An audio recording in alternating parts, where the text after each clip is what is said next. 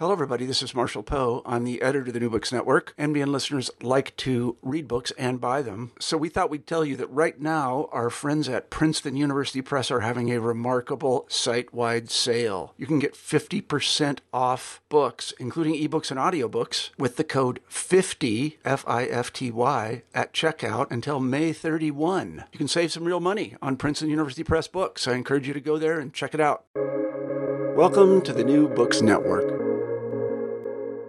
Welcome to New Books in History, a channel on the New Books Network. I'm your host, Michael Vann of Sacramento State University. Today I'm speaking with Dr. Antonio T. Bly about Escaping Slavery, a documentary history of Native American runaways in British North America, published by Lexington Books in 2022. Dr. Bly holds the Peter H. Shattuck Endowed Chair in Colonial American History at California State University, Sacramento, aka Sac State, aka my department.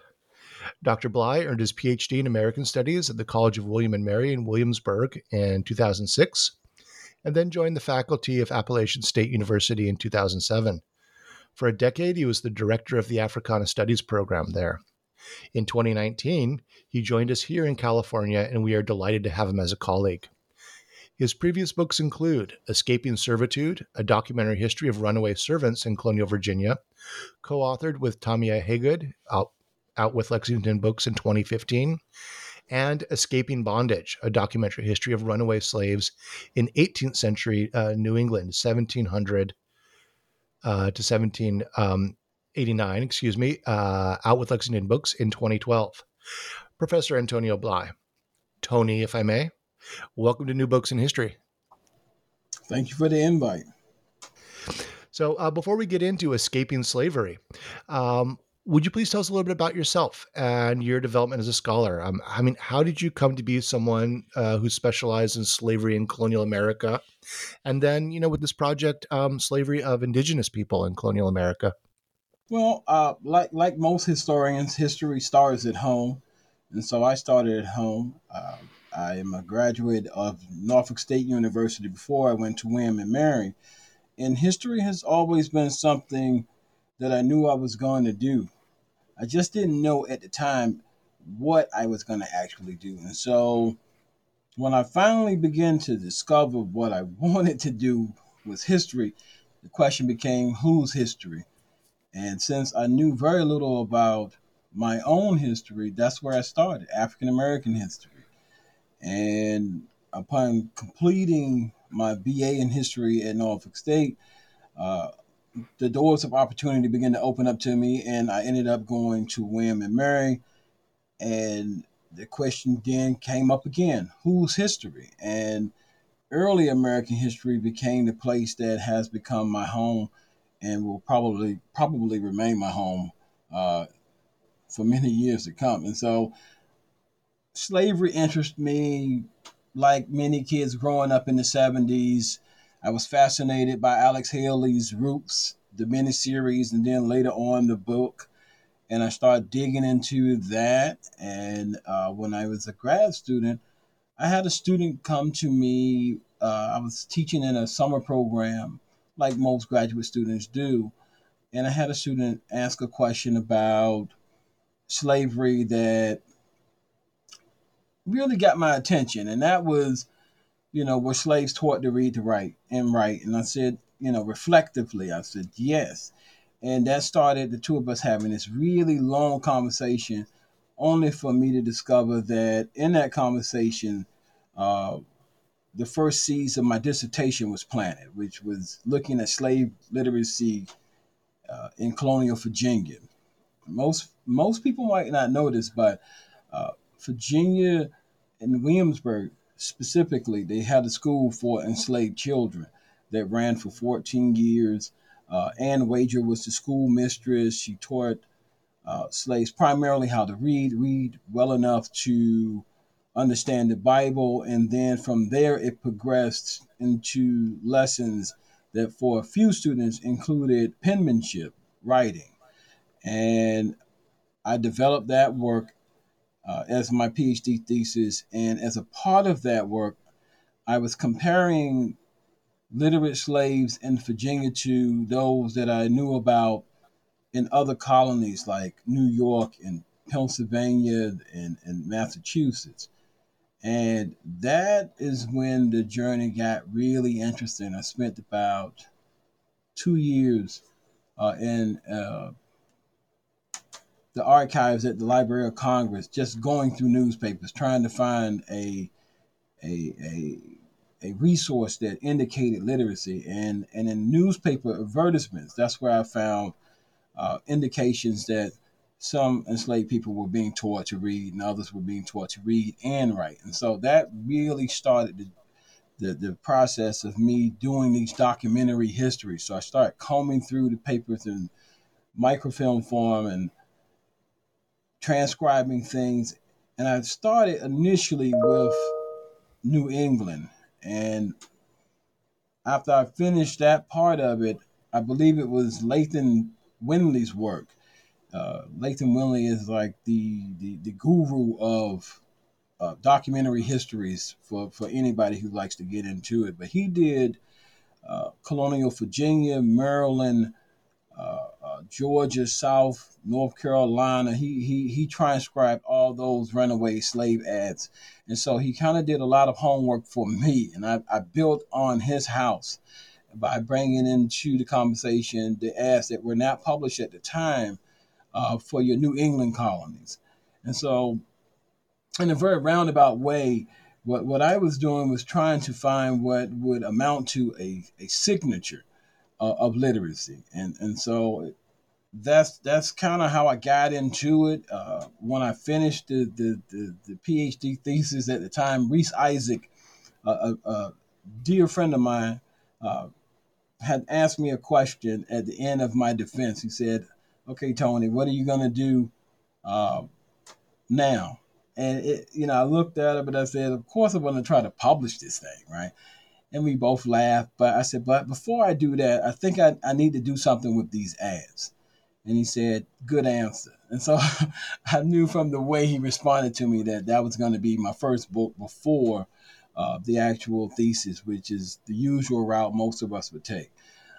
And so fast forward a couple of years, I had to go back to the Library of Congress, look back into the archives. I'm trying to get as much of the primary sources I can. And then I contacted a set of different publishers trying to find a home for the book that will become Escaping Bondage. And Lexington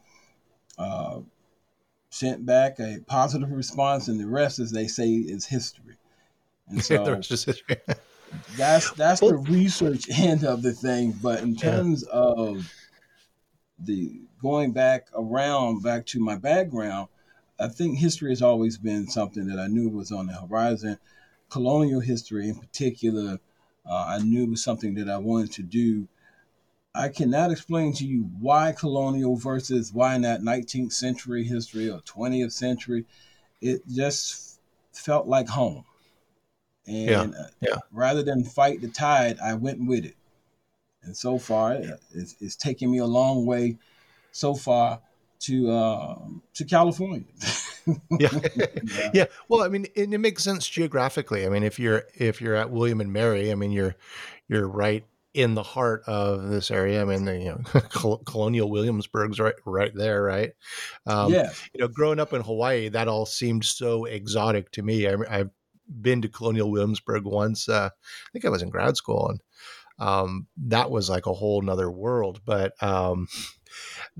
if you're from that region, it seems oftentimes sort of natural that we slide into specialize in our geography. How did you I mean, the first your first work is on enslaved African Americans, and then this project's on enslaved Indigenous Americans, Native Americans. How did you take the project that's similar but into a different community? Well, the sources took me where I needed to go.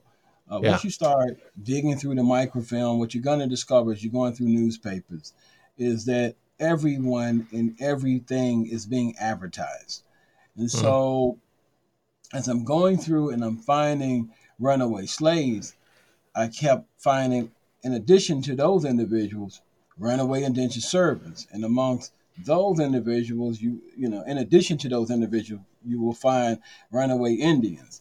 And so as I was working my way through the microfilm, I made notations in my notes and just, plowed through it. Just, okay, I'll come back to it someday, maybe. And to be honest with you, initially, it was not a subject that held my attention for very long because I was finding so much in the form of African American slaves.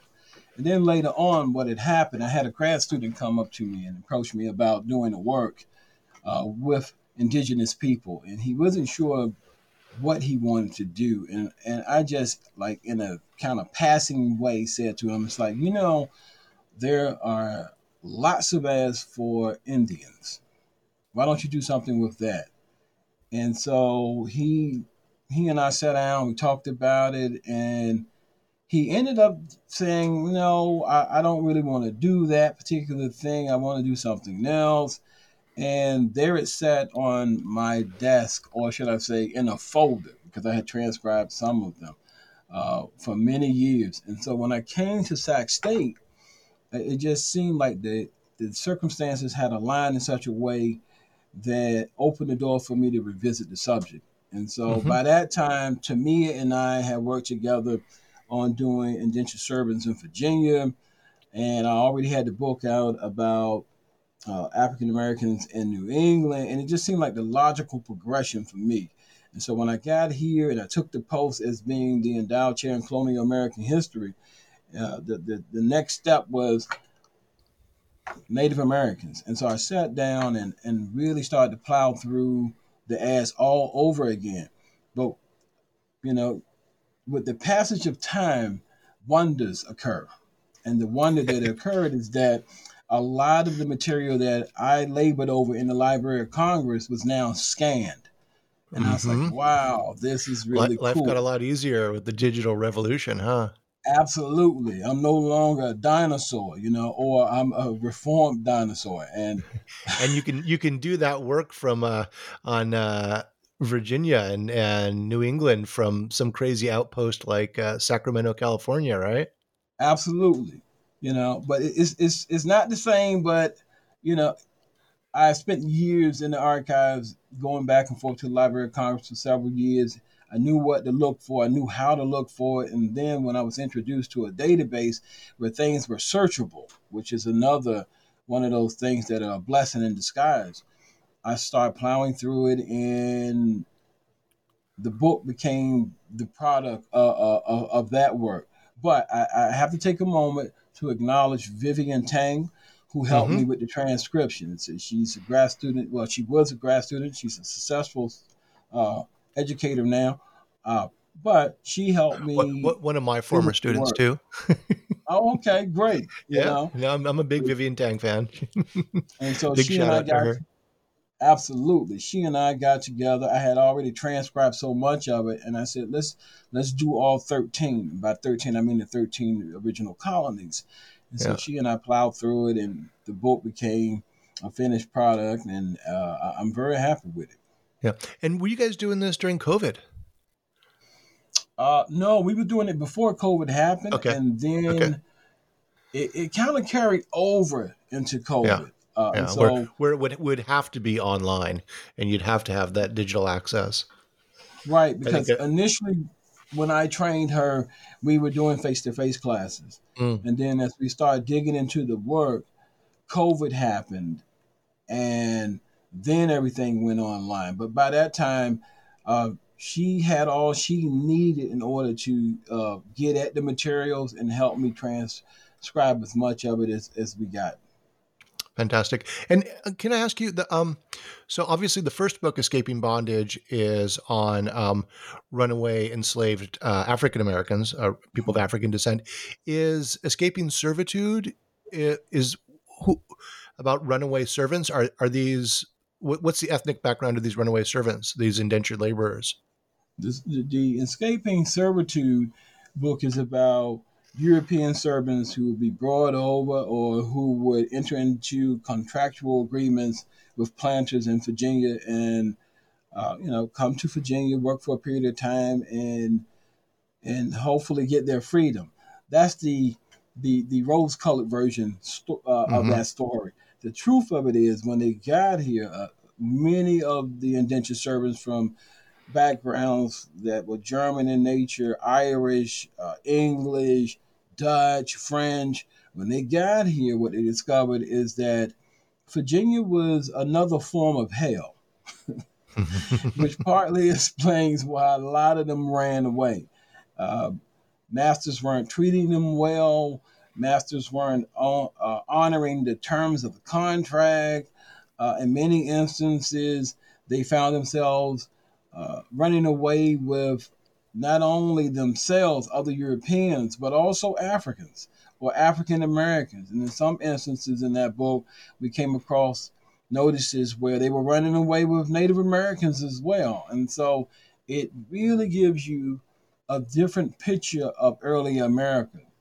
And it really forces you to think critically about matters of race and class. And, and eventually, I guess we're going to get that gender becomes an Mm-hmm. issue as well. And so the way I see it is like one of my colleagues called me the runaway man. I take it affectionately.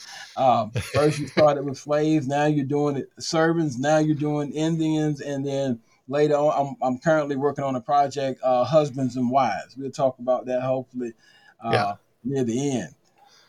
So Yeah, yeah. No, just I ask because just taken as a whole, it shows how you're going through these categories of race, ethnicity, gender, yeah, and really parsing out various forms of unfreedom in this right, time period. And I think that's so fascinating. And obviously something that's been in the national discourse, especially in the past couple of years. I mean, the 1619 Project and a number of right, other issues that have been in the news, shall we say, have really brought a lot of this out. And I think that your work adds this level of complexity. And that the first part for many people, these conversations are kind of in these, I don't want to say stereotypes, but sort of in these bigger chunks of thinking, and now you're really parsing things out and dicing things up, and again adding a level of complexity and nuance that I really appreciate.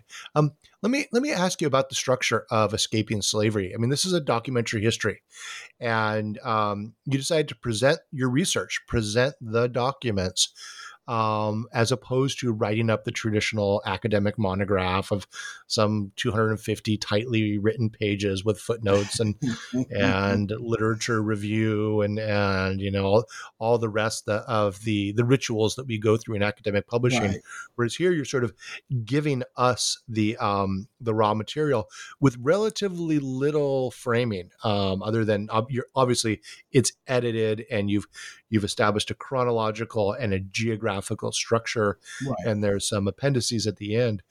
Why did you want to go in that direction as opposed to um, well, why do you show us instead of telling us? Mm, that's a really good question. And to sound somewhat vain, maybe that's not the right word. To sound somewhat vain, something else will come to me in a minute. I would rather be read than read. Now, let me explain what I mean by that. You have two types of historians, I think. Maybe there are more. There probably is. You have the type of historian who will write a traditional monograph and the work will be read and it'll be circulated among primarily a select group of scholars, and that's to be expected. And the book will have a certain life, say the life of the individual. Okay. And then you have the type of historian which I discovered that I am, and that is you have the type of historian who keeps time. That's all he or she does. They keep time. They're a watcher, but they also are a chronologer to some extent. And what they do is they go into the vast fragmented record that exists and pull out of it snapshots of the past. And their work usually enjoys a longer life than the traditional historian. The perfect analogy, at least for me, has been Dr. Lathan Winley. who I referenced earlier. He published a documentary history about runaway slaves, primarily in the South. Now, Winley did that work in the 70s, but if you look at the work about slavery from that point forward, Winley is one of those historians who would be cited repeatedly. In other words, we're building on his work and it going into different directions. And so when I say I would rather be read than read, I would rather be the person that starts the conversation and and serves as a foundation for an ongoing conversation among scholars, among students. Because I think sometimes when we write monographs, and I do have a monograph project that I intend to get out of me one of these days. I think it starts kind of from a place where we're having a conversation with our peers. And sometimes that conversation doesn't reach the students. And I have something of a problem with that. And I think documentary histories are much more user friendly in the sense that Yeah. they give the students the raw data, the raw document, and only ask of the student how they make sense of it.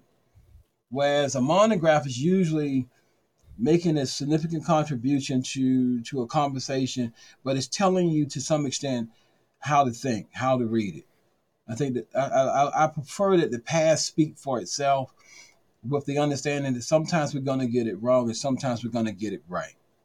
Mm-hmm. But regardless of that, we're still moving forward, learning and understanding and reflecting and contemplating and building what will be the next, iteration of what we call history.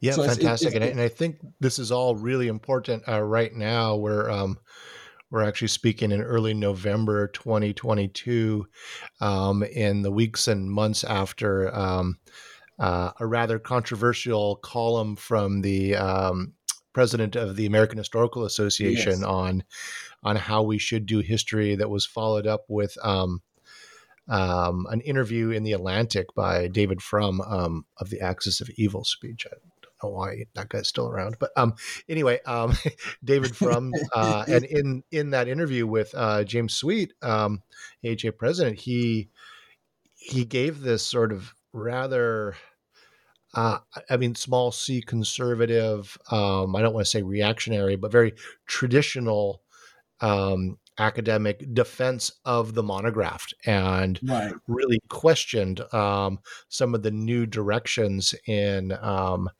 uh, outreach that historians are doing, shall we say. And I say right, this as someone who published a graphic history. It's a damn comic book, right? But it's like real serious work of some 20 something years of archival research. And I think, yeah, actually, I really like what you're saying about, reaching the students, but also ways that we can reach the general public.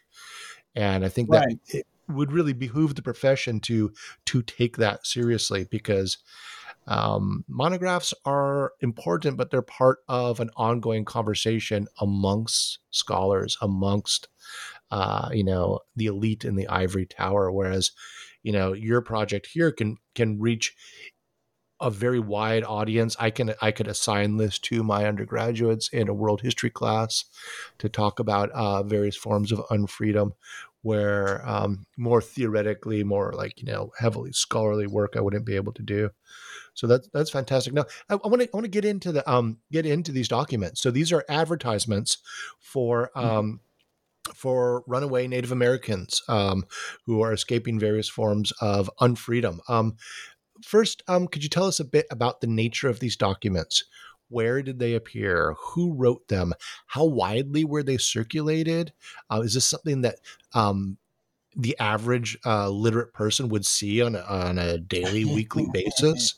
Are they like, are they the equivalent of those phone calls we get telling us about our auto policy needs to be renewed, or like, is that, they're like classified ads that people are going to see all the time in a time where there's much less media? And also, do they follow certain tropes, or are there sort of literary rules of the genre? Like, what do these ads look like in general? okay. So your typical ad will have uh, a general statement at the beginning and a general statement at the end, something to the effect: "Run away from the subscriber." Native American man. They never identify their tribe or ethnic group or culture that they come from, because what these ads are doing is homogenizing people. And so this is like, when you look at this, book history is really interesting to me, and it's part of my work.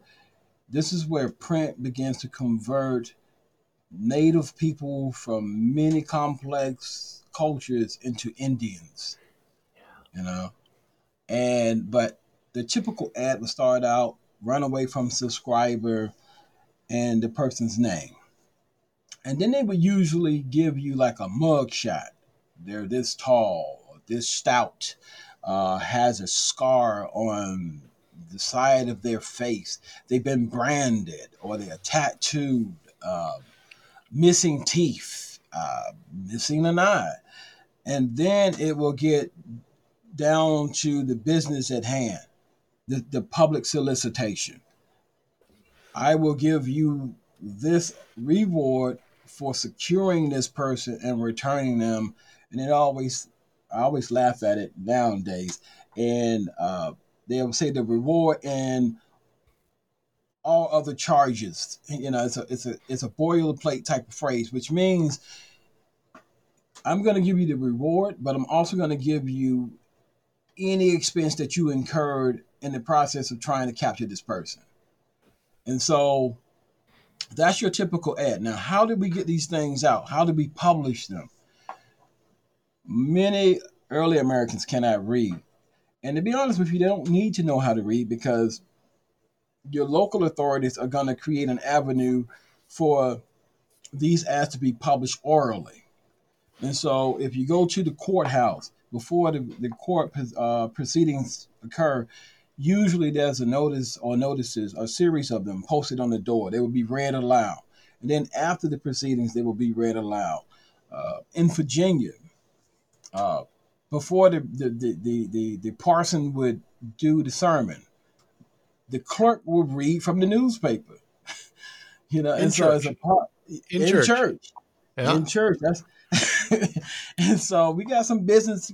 Before we get to the Lord's business, we have some earthly business we need to conduct, and that was that was really commonplace in places in the South, and also to some extent I've seen references in the North as well. And so you have your courthouses, your churches. We cannot forget your taverns and your pubs.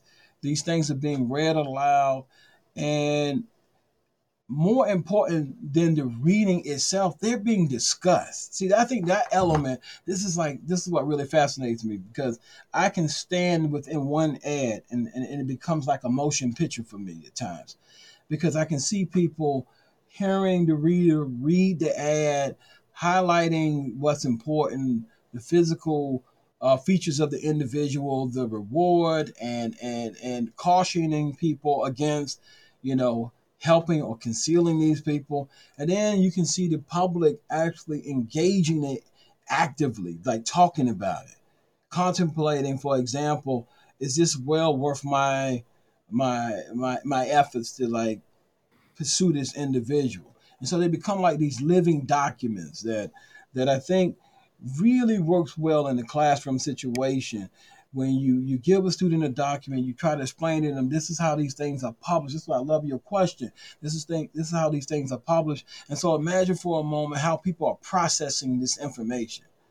And so it's there like, wow, we have this, we'll talk about Julian in a sec, I hope. We have this individual who is guilty of the crime of murder. But is he really? You know, because the reason why he committed the act is because another human being was trying to return him to an ugly situation. Well, no spoilers. We'll talk about Julian in a second Okay. here. I'm gonna cut you off right there, sir. All right. I want that Julian story. I want you to tell that story in its entirety in just a few minutes. But Okay. but this idea of sort of the social life of these documents, Yes. and the lack of literacy in the community and the way they be read is so important. And thinking of them as something that's living long after they're printed in the paper. I did years ago. I did some work on postcards produced in colonial Vietnam, of images of the colonial lifestyle created by the French. And one of the things that they did is they had a whole series of executions Yes. of Vietnamese being executed that they took photographs of and turned into a postcard that someone would buy as the thing they want to send home to France to say, hey, life's great here in colonial Hanoi. Hey, by the way, they executed these rebels. And what does it mean to take that image and put it into, what um, Benedict Anderson called print capitalism, Right. and to Right. circulate it around, that it has a life as a commodity, and continues on. So what did who's placing these ads? And I mean, obviously white slave owners, right? And are they from a particular class, particular region, urban versus rural?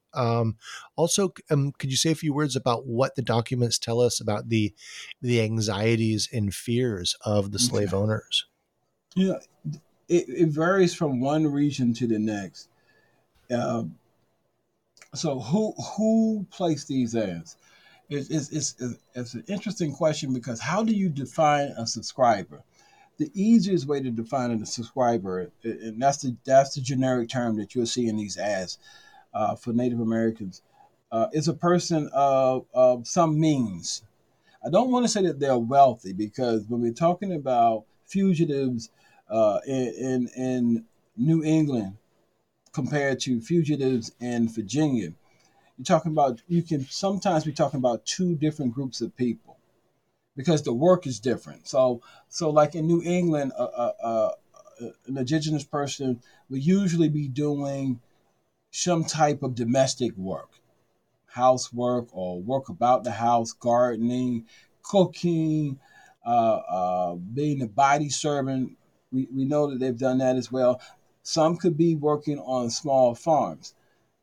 If you compare that to what you see as the driving force of the economy in the southern colonies, then you start getting into medium sized and large plantations.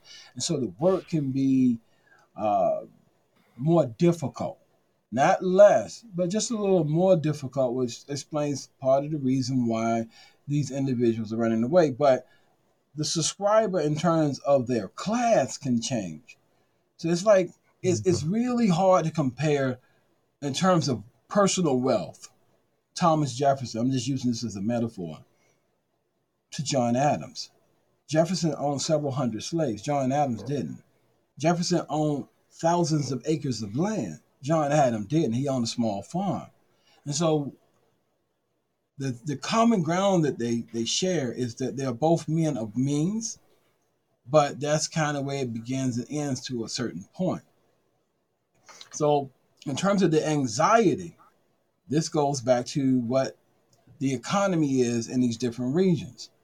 For men of property, men who are landed, and what I mean by landed is they not only own land, but they own persons. The anxiety is high, because this is how they define themselves monetarily, but they also define themselves through the possession of these individuals as a unique class of individuals. In smaller situations, say New England or the Mid Atlantic colonies, think uh, Pennsylvania, New York, Indians can become a status symbol more so than an actual monetary one, if that makes sense. And Yeah, so, that you've got this domestic servant, or you've got an unfree person in your as part of your right, property, right? Yeah, right, or they're like a trophy to some extent. yeah. So if you have a personal servant who is attending to your person during this period, and you're in Massachusetts, for example, that individual is more or less, uh, unless you actually have them doing domestic work or farming work, usually body servants, they're trophies to some extent. They're an extension of their owner. They magnify their owner's place within the larger society. They're usually well dressed, well kept, well fed. It doesn't take anything away from the fact that they're still unfree, if not enslaved. Whereas in your kind of agrarian settings, these individuals can also be domestics, because there were domestic Native Americans in places like Virginia and Maryland. But for the most part, everybody's going to have some taste of the field, some taste of agricultural work. And so the anxiety is much larger there because it's more than just status. It's about dollars and cents, uh, bread and butter issues, money, you know. But it can be, it's unfreedom and slavery is tricky, and it really kind of varies from one individual to the next. But the anxiety, to that question, I think the anxiety really comes in when you ask the question from the perspective of the planet: is this about status or is this about wealth? Because they're not always mutually the same thing. It's just you just made me think of a painting that I was sharing with my students the other day. Samuel Shrimpton. He's a grandee in 17th century Massachusetts. And in the corner of this painting, the students never see it, there's this slave standing at a table. And not until I highlight it do they realize it's like, for Shrimpton, this is about his status. He's dressed well, but because the economy is different in New England, you don't see these large plantations, but you do see these individuals. And the same is true for Native Americans, many of whom are being enslaved or bound out initially for reasons of piety. We're trying to colonize these minds, and Christianity becomes a useful tool to convert them. And once they're converted, what do we do with them? Many of them are made to work. And I think what you see in this book is the hypocrisy of the owners. You bring me into Christendom. I convert. I pick up your tongue. I take on your westernized version of my name, if any aspect of my name survives, right? And then you work me in such a manner that it becomes clear, because they're running, I'm not treated well, or I'm not treated as a full person. And so I protest the situation by running away. You absolutely see that throughout it in regards to Christianity. And then in your time period, it gets into the early American Revolution. And so then it's running up not just against religious morality, but a philosophical, political morality. You really see the end point of Enlightenment values. All men are created equal. Well, yeah, except for those men, and we're not going to talk about women, right? It's all white men are created equal, right? And I've, as I was, the documents are arranged chronologically, and so I know what's coming as we get into the late 1760s, 1770s, into the 1780s, and you don't see, at least I didn't pick up on any of those Enlightenment values being reflected in the documents in the way that Christian values aren't reflected earlier. Again, it shows that hypocrisy, right? Is that what you're getting at? Right. That's interesting, because, and this is why I love documentary histories, because the work that can be done with this book, just taking this conversation as an example, is that the hypocrisy of the American Revolution. What you begin to see as we get past the 1760s, is an uptick in desertions, where these deserter ads are including people from all backgrounds. And so when you look at, let's say, 1760 to 1780, what you're going to see is an increase in the number of indentured servants, enslaved African Americans, and enslaved or bound out or apprenticed Indians running away together. They see it. The trick is we are so racialized today in the 21st century that when you give a student this document, they don't see it. They don't see that these individuals have a different construction of race, you know, and they're saying, I don't care that you're black. I don't care that you are red or whatever the vernacular is for Native American people. The only thing that I care about is that you and I have this common ground. We are trapped in this situation by men who are professing that all men are created equal.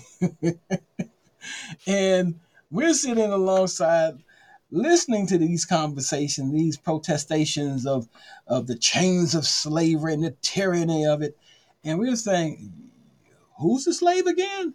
Who's the servant again? And what ends up happening is they look at each other and find common ground, and they elect to lead together. That's another one of these gems in these things that, again, I think I'd rather be read than read. So somebody's going to read this and say, they're going to take the question that you just asked me and say, yeah, this whole kind of thing about hypocrisy. Let me use these ads to tell that story. And so for your listener, I would say keyword search, deserter.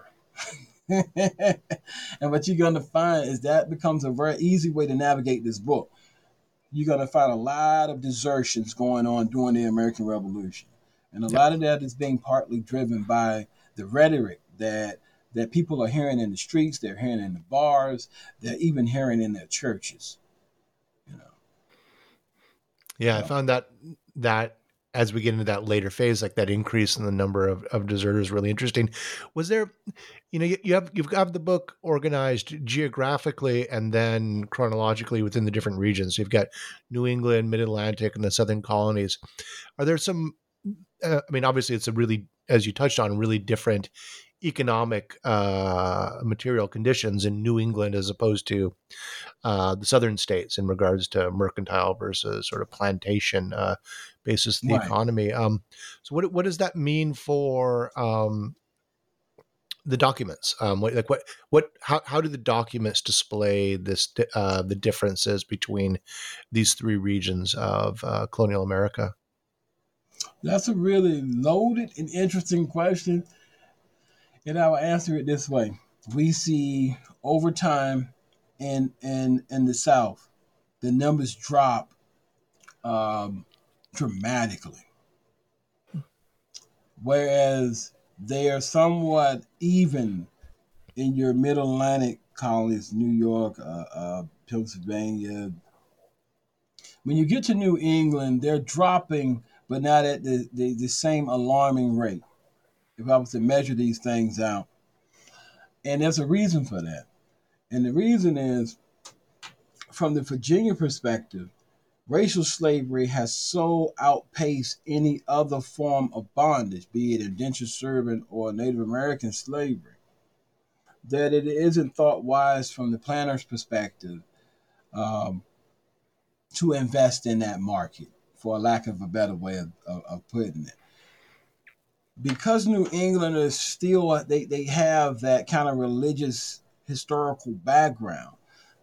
Some are sending Native Americans to the Caribbean to work to get rid of them. Others are electing instead to still proselytize to them. But proselytization comes with a price, bondage, if not slavery, right? Whereas in your Mid-Atlantic colonies, it's somewhat a mixture of both New England and Virginia in terms of the mindset. And so you tend to have individuals in your Mid-Atlantic colonies, Native Americans, the ads seem to suggest that there wasn't this dropping away gradually or dramatically that you would see in Virginia and in New England. And so it raises a series of questions that, again, this book opens the door to it. It's like, why is there Um, and even, and I hate to use this word, why is this a modest number of ads for the Mid Atlantic colonies? And the answer really lies in the fact that some of these individuals are moving westward and coming back. And so there's kind of like this give and take, this pinball effect. They're leaving and coming back and trading. They're leaving and staying away. Whereas Virginia doesn't. Virginia, Maryland, the Carolinas is not giving Native Americans that many options.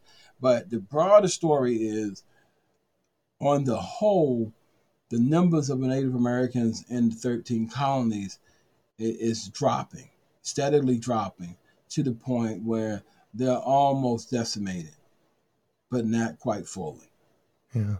So, So I hope that. you hope that what? No. I hope that answered the question. I'm sorry. Yeah, no, absolutely. So you start the book with your writing, your telling of the story of Julian, which is, I think, maybe the longest document in the book. It is. I remember his get after reading your introduction and then getting to that document. Would you tell us his story and why you found his life and death so important? I mean, I think you told me in the hallway that like this is the document that sort of set you off, so to speak. You know, yes, Julian's story is the longest one in the book. It is perhaps, in my humble opinion, the most interesting one in the book, but not for the reasons you would think. Most ads for Native Americans include a cautionary line, a postscript. Uh, do not harbor, conceal, or entertain these individuals, uh, or you will answer for it by the law. Right. The subtext of that is that the law has power over people. But there's another subtext there that Julian's story kind of brings to the forefront, and that is violence, the potential for violence. And when I came across Julian's story initially, uh, it was purely by accident. I was transcribing something else, and I think I was in between sips of coffee, literally. And I seen this long ad, and I was like, "What is this?" Because it wasn't an ad. It wasn't like your typical runaway ad. It started out this kind of barbarous story of melancholy, and so what is this? So, you know, I'm kind of not looking at it. I am looking at it, and then I read it, and it's like, wow, this is different. And in the original ad, Julian is not named at all. You get this interesting story of this Indian who is owned, and then you get the impression from the ad itself the person either died or he was sold off, and he became the property of someone else. And then from there, he refused to stay put, and he begins to run. And Mr. Rogers then comes into the story. He sees the ad posted as some bulletin. He takes it down, and he pursues the man. And he, this is the interesting part. They And had to this have this would be and Mr. Rogers would be like a um early he's version of pursuing a Julian for patrol. profit, right? He's Right. like a He's an he's a slave early catcher. version of a patrolman. Yeah, yeah. So he takes the ad. He takes the ad down. He pursues the man, largely for profit, right? But here's the thing, because I have to pause this story. There must have been a notice for Julian that existed before all of this. I have not been able to find it. That's why I did the book. I was looking for the original notice where Julian was being advertised for. Couldn't find it. What I did find is this story, and then that took me off into all these different directions. So it's like, okay, Rogers takes the ad down. He finds Julian, and The two of them are going back, and in the middle of that, Julian runs away again, and then the patrolman, because really that's what he is. He's a patrolman. His business is to capture and return property. He catches him again. Property being human beings in this case. Yeah. Yes, I'm trying to give it to you that I'm trying to give the past to you as cold and calculating as it was. Yes, it is a human being, but Rogers don't see it that way. It's a payday. And so he captures him again, but in the process of catching him that second time, Julian got a knife somewhere and stabs him to death. And it's like, whoa. And so already it has my attention. So I start going back trying to find the original ad. I couldn't find it. Sorry to interrupt, but in that document, the death of this guy, it's like a Quentin Tarantino scene, because they roll around and Julian pulls out a knife, and then the guy stands up and he's bleeding, and someone they said they ask him 3 times, are you hurt? And he says, I think I'm stabbed, I don't know, and then falls over dead. Stabbed or mortally wounded, and he drops to his death. Boom. And then it's cinematic. It's cinematic. It really is. And while he's dropping, Julian is running to the cornfield. Yeah, run. This is a Tarantino film. Tarantino, if you're listening, you need to call me. Right? So it is a bloody, gory scene, but it's the first ad that I ever came across where the warnings as for African Americans, or as for indentured servants, or even other Native Americans, this is the first ad that kind of unpacks the implications of the warning. And that's what fascinated me about it. It's like, wow, all these warnings, I've always knew what they meant as an academic, and I've been doing this for years, right? But now I actually have a primary document that fills that part of the story in. And so when I could not find Julian's original ad, what I discovered that in the process of looking for him, I had transcribed all of New England. So it's like, okay, I'm not going to find them. But I looked at my desk and I had a pile of papers with these transcriptions and said, I think this would work here, And before I realized it, I moved from the newspaper into the court records. And that's why I found Julian's name. Mm-hmm. And I was like, wow. And so it started growing just organically. And I said, he's the intro. He's the intro. He's kind of my thumbnail into this complex world where people are looked upon as property, chattel, and they're treated in really horrible ways. And in this particular instance, this man fights back other than just running away. He fights back by killing another person. And then the whole court record is fascinating because it's like an episode of Law and Order. This man goes into court and he defends himself. He advocates for he advocates for himself. And there's some weird things going on in the court record. Did he stab him? Was it an accident? I loved it. And Julian then, when all the avenues available to him are exhausted, he does what anybody would do in this period. He calls for the priest and he asks people for mercy. That is rich. And it's like, okay, don't kill me. In other words, the Christianity that he's been exposed to, he's asking his captives to honor by allowing him to live. And that's where it gets. And then this is where, I'm sorry if I talk too much. You know me, Mike. But so, that's literally why you're on the podcast, is to talk. Okay. This is your golden opportunity, my friend. But I appreciate it, and I beg your listeners' indulgence. So, in the middle of all this, he sits down and he writes his life story down.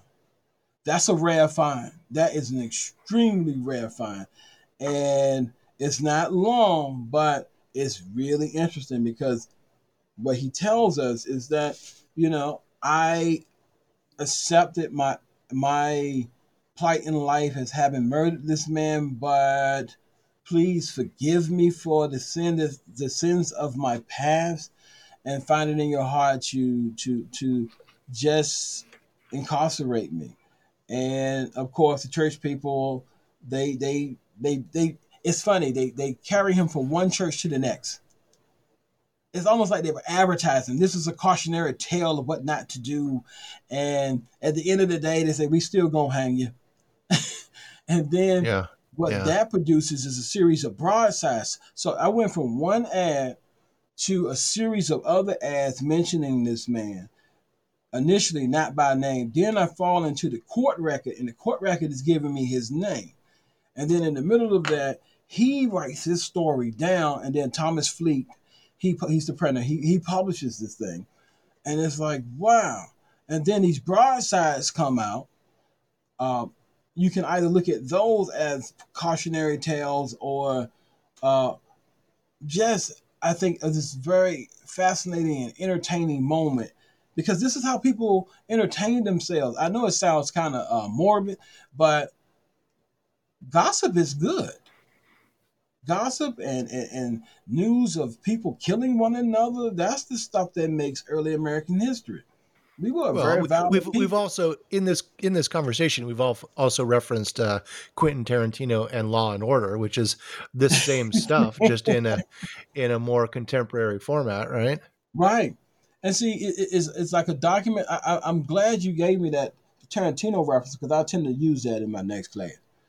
I'm going Okay. to give them this account, have them read it aloud, read it the way we used to read it in that pitch perfect British English, and then engage the document as a class. What is he saying? What's going on here? Don't give them the whole narrative, because most people don't have the whole narrative just yet. That doesn't happen until, later printers begin to print how he tries to defend himself in court. And that scene, that macabre scene of him being stabbed or accidentally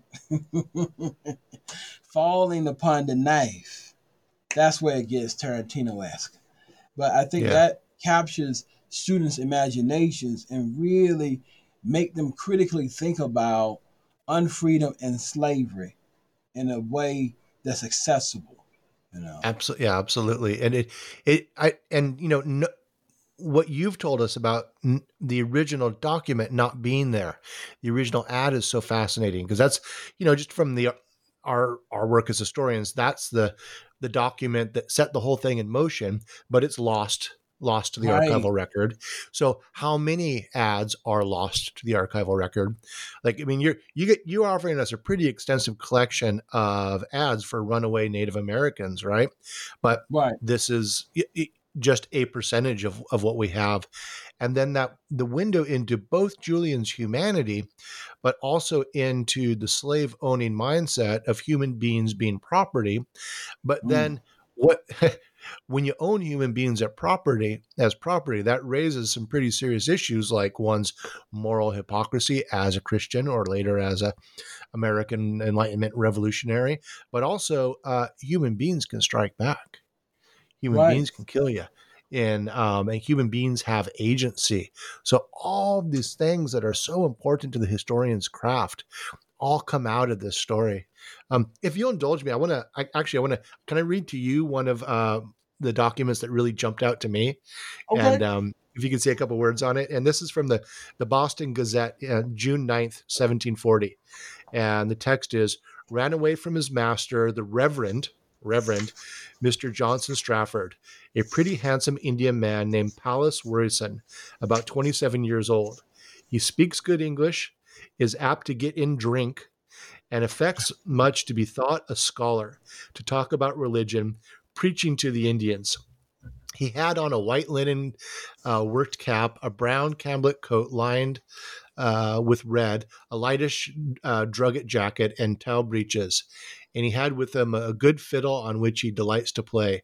Whoever shall take up said fellow and bring him to his said master shall have £4 reward and all Mm, necessary charges paid. And that gets reprinted a couple times.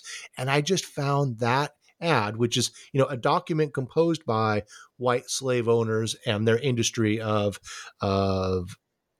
owning and maintaining and disciplining human beings.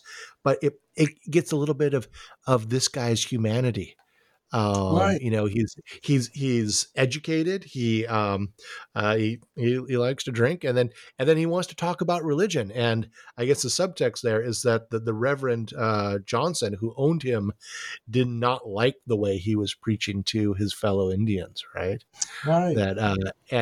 I just found that such a fascinating window. And I'm wondering about, that, yes, these are documents produced by the white slave owners, but reading these documents, as the Subaltern Studies group would say, across the archival grain, how much were you able to get out of these documents about the humanity of these women and men that have run away from servitude? I recently published a few articles where I began to rethink what we know about authorship, who controls the text. Because traditionally we would say the subscriber owns the text, but the subscriber is, in this case, just thinking about the ad that you read, the subscriber is giving you this information that is speaking to a level of co-signing on the part of the Indian and on the part of his owner. But we have to step back and ask ourselves, is authorship solely the person who either composes, writes, or pays for the text? I would argue not. I would argue that authorship needs to be rethought. And so in my more recent work, of which this is a part, I'm trying to expand the definition, because what you just said is just not only beautiful, but it's eloquent, because the thing that jumped out at me, in addition to his love of drink and perhaps preaching, and I want to come back to the preaching in just a second, but the music. Yeah. Yeah. And so that really forces readers to think about what did that period sound like when you have all these different peoples bringing all their different influences into being funneled and channeled through a Western instrument. It's the beginnings. Ken Burns would be mad with me. It is truly the beginnings of jazz. Not with Louis Armstrong, but with this kind of amalgamation of different orientations, be it Native American, in this particular case, African and European. That's jazz. But back to the religious part, because I do want to touch on that, because I do a lot of that as well. Scripturalization is I don't think Vincent Winbush is the author of it, but I think he uses it perhaps in the most interesting way. And I think I'm going to adapt his use of it to say this. I think you're right, Mike. His master is not happy with the way he's preaching, because once the Bible enters that native body, it's reprocessed in a way that when the man opens his mouth, he's giving you an interpretation of Scripture that is just as valid as the interpretation that his master initially gave him. That's what we mean by scripturalization. You take it, you process it, and then you give it back. And so he cannot, now we're interpreting, he cannot preach to the extent native masses in a way that they can't see themselves in, And so Christianity on its face, there's nothing wrong with it. What's wrong with it is how we interpret it to indoctrinate other people. And what you have in this particular instance, I'm glad you read that one, is a clear reference to they're reading the Bible differently. And he's not the only one. There are others who are reading the Bible differently.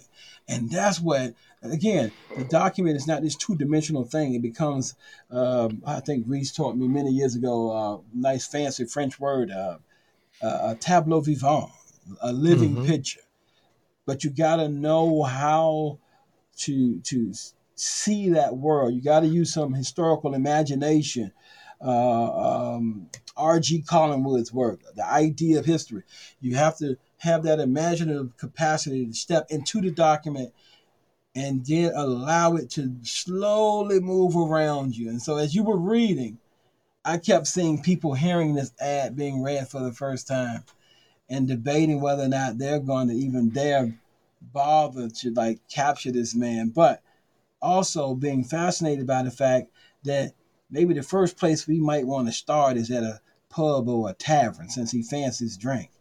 And since he likes preaching, the best preachers in this period are always those who take to that kind of Great Awakening stump. And that's what I think it was 40 that you said. By that time, the Great Awakening is moving in New England, right? And so you can almost see him on top of, in front on a pallet or something, um, proselytizing to Native American peoples, using the fact that he's Native as a way of attracting new listeners. So is it going to be hard to find? But its owner is saying you don't have to look too far, you know. But will he go idly into that good night? That's where that warning at the end brings me back to Julian. It's like just Yeah. because he's a Yeah. man of faith, just because he likes to drink, just because he's also, artful and in terms of enjoying playing music, he can also be incredibly dangerous if you're not careful. Yeah, no, So that is just such a fascinating portrait, and again, the way his humanity comes out through that right, document written by people that are trying to dehumanize him, to treat him as property and circulate him as property.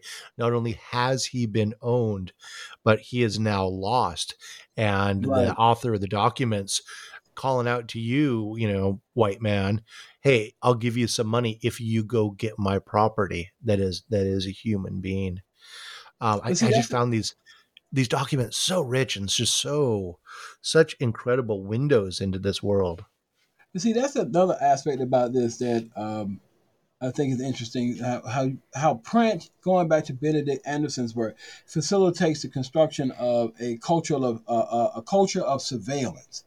People are very observant during this period. Whereas now, I like to walked over a student the other day accidentally because I'm I'm so focused on getting to my classroom, I'm not looking in front of me. I'm thinking to myself, talking to myself half the time. My students think I'm crazy, but I'm not. And they're walking around looking at their phones, and then we collide, and it's like, oh, and then if you were to ask me, what did this student look like? I couldn't tell you other than their gender, right? But yesterday, we took a moment to really take inventory of a person because body markings can tell you a great deal about a person and their status. And so when you're dealing with bodies that have been maimed or scarred or branded, or if they have amputations or clipped ears, these are all telltale signs of status that people were very conversant in. And that's another one of these things. It's like when subscribers are soliciting the public, the paper becomes a way of bringing us together. Excuse me, bringing us together in a way that I'm fascinated about. The past is truly a foreign country, and you see it in these ads where people are reduced down to dollars and cents or pounds and shillings, and their humanity is being compromised. But within the ad itself, you can also see a struggle over the text. Because in order for you to advertise about a person, you had to engage that person. And in that engagement, this is where the co-signing thing starts to happen. And that's one of the things that my fellow book historians would debate me over. And as I said to them, the debate continues. Yeah, yeah. Hey, so this in addition to thinking about Benedict Anderson, um, your work got me thinking about James C. Scott and weapons of the weak and strategies of Yes. resistance. What aspects or what examples of resistance did you see in these documents from these Native American runaways? Okay. Now this is gonna get.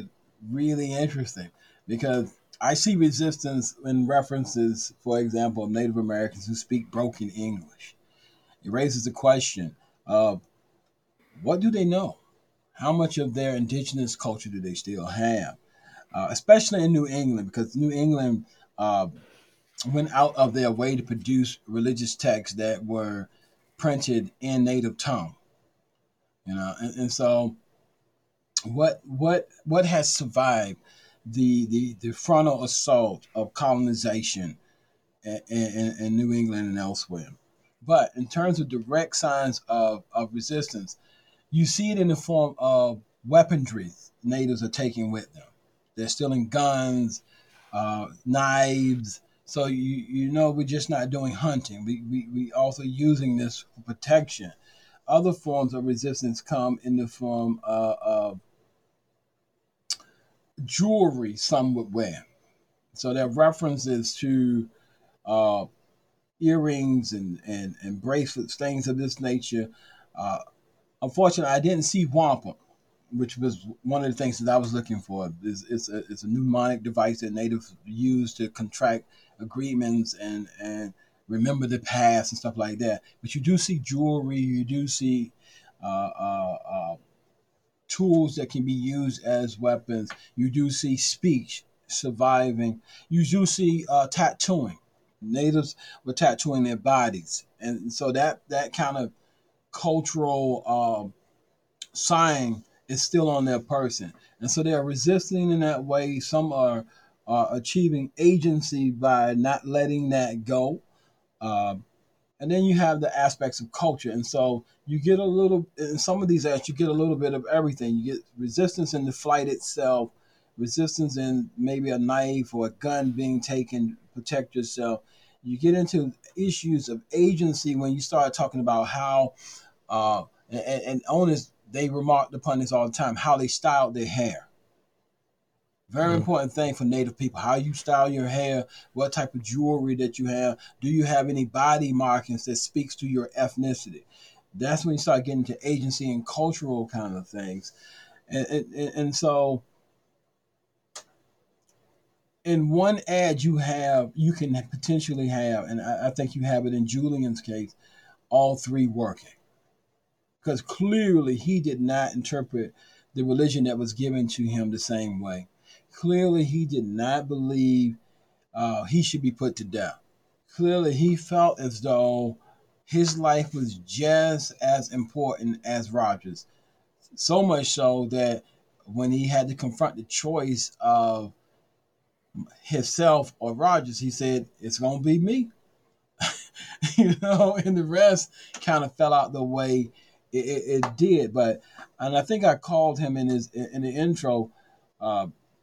In many ways, he reminds me of the generation before the praying Indian towns that were once in New England. They converted to Christianity, but their Christianity was slightly different.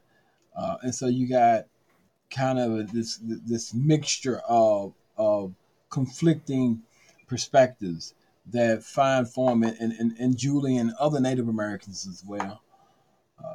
Yeah. Yeah. Well, hey, you've been really generous with your time, and we're starting to push Oh, on over an hour. And to be honest, I could talk for another hour with you, but let me give you two we can do two part two. questions before. What's that? That part two. We can Let me do give part you two. uh two questions before I let you Okay. go. Um, First, can you recommend two books for our audience to read? Oh, okay. I have to issue a disclaimer before All right. I give you my books. Uh, Bob Gross was my advisor when I was at William and Mary. He is my mentor to this day. He is my beloved friend. He is my biggest critic in everything that I write. I absolutely love this man and hate him at the same time for forcing me to think all the time. His book, The Transcendentalists in Their World, I've only gotten a quarter of the way through it, and it is brilliant. Um, it's dense. It is very dense. The thing I love about Bob's writing, he is a poet at heart, but he has mastered a skill that I'm trying to master myself. He can take dense statistic information and turn it into beautifully woven narrative. I love and hate that man for his gift, and he is who I want to be in that particular vein when I grow up. So I'm reading the Transcendentalists in their world. It's the follow up to the Minutemen in their world. Great read. Another thing, and this is another disclaimer. I'm rereading Octavia Butler's Kindred. Yeah. Somebody, I think it's Showtime or HBO, they're about to do a film on it. And I said, I remember Oh, that really? book. Yeah. Yeah. And I said, let me go back and reread it. And I reread that now. I'm about to do it a third time because what I found is that every time I reread something, I find new stuff. Oh, yeah. So Oh, yeah. Butler's Kindred and last book, if you don't mind me giving a third. Let me just interrupt before you go for a third. There's also a graphic version, a graphic novel version of Kindred that's gorgeous. Yeah, Okay. yeah. I've got that, and but Octavia Butler's Kindred. I mean, yeah, that's amazing. And as a scholar of slavery, endorsing that. Yeah. Okay, all right. So I'm going to indulge you and give you a third because you're my friend. Okay, book. what's your third? My third book is probably one of my favorite authors of all time, next only to Charles Chestnut and Langston Hughes. Gene Toomer's Cain. It's a novella. It's a series of short stories. I just love the way the man writes. Harlem Renaissance writer. I don't know what to call this work other than good. It's part poetry, it's part short story, it's part novel.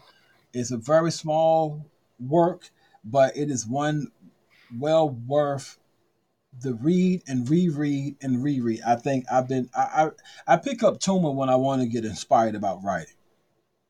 That's how much I love the man. So it's like, but the earlier two, Bob's book, Transcendentalists in the World, great read so far. And Octavia Butler's Kindred. Yes, I'm about to go and read that third time and then hope, I'm going to keep my fingers crossed, Mike, that whoever's doing the cinematic version of it do it justice. Yeah. And I will check out the graphic novel. Thanks for bringing that to my attention because sometimes graphic novel people get it better. Get it, they get the essence of the work better. Then I know that's an odd statement, but sometimes films suck. Oh, don't cut that out. They don't always, they too much hit the cutting room floor. I'll put it like that. Yeah. So, hey, finally, what are you working on now, and what can we hope to see from you next? I mean, I know, and it's something that we didn't quite get to, but you're doing a gendered analysis of this history. Yes. Very quickly, let me deal with the gender question. For Runaways in general, women usually represent about 10% of the population. There's been a lot of scholarship about why that's the case. If we're talking about Native Americans, it's still about roughly 10%. You talk about African Americans, roughly 10%. Indentured servants, roughly about 10%. It dances between 5 to 9% sometimes. And scholars have theorized or interpreted the record to mean that women found other ways to express their discontent or to resist or to achieve agency. And yes, Runaways is primarily a male prerogative for some reason. That dovetails onto my next project, which is called Escaping Matrimony. I've found hundreds, if not thousands, of elopement advertisements that I'm working on right now, where husbands are advertising their wives as fugitives. And there are quite a few where wives are advertising their husbands as fugitives. And it cuts across racial and class lines. I found these ads for well-off colonial Americans to middling sort carpenters, blacksmiths, coopers. There's even one of a free black that I came across. And I found an ad where the woman being advertised for is a Native American woman. So it's all there.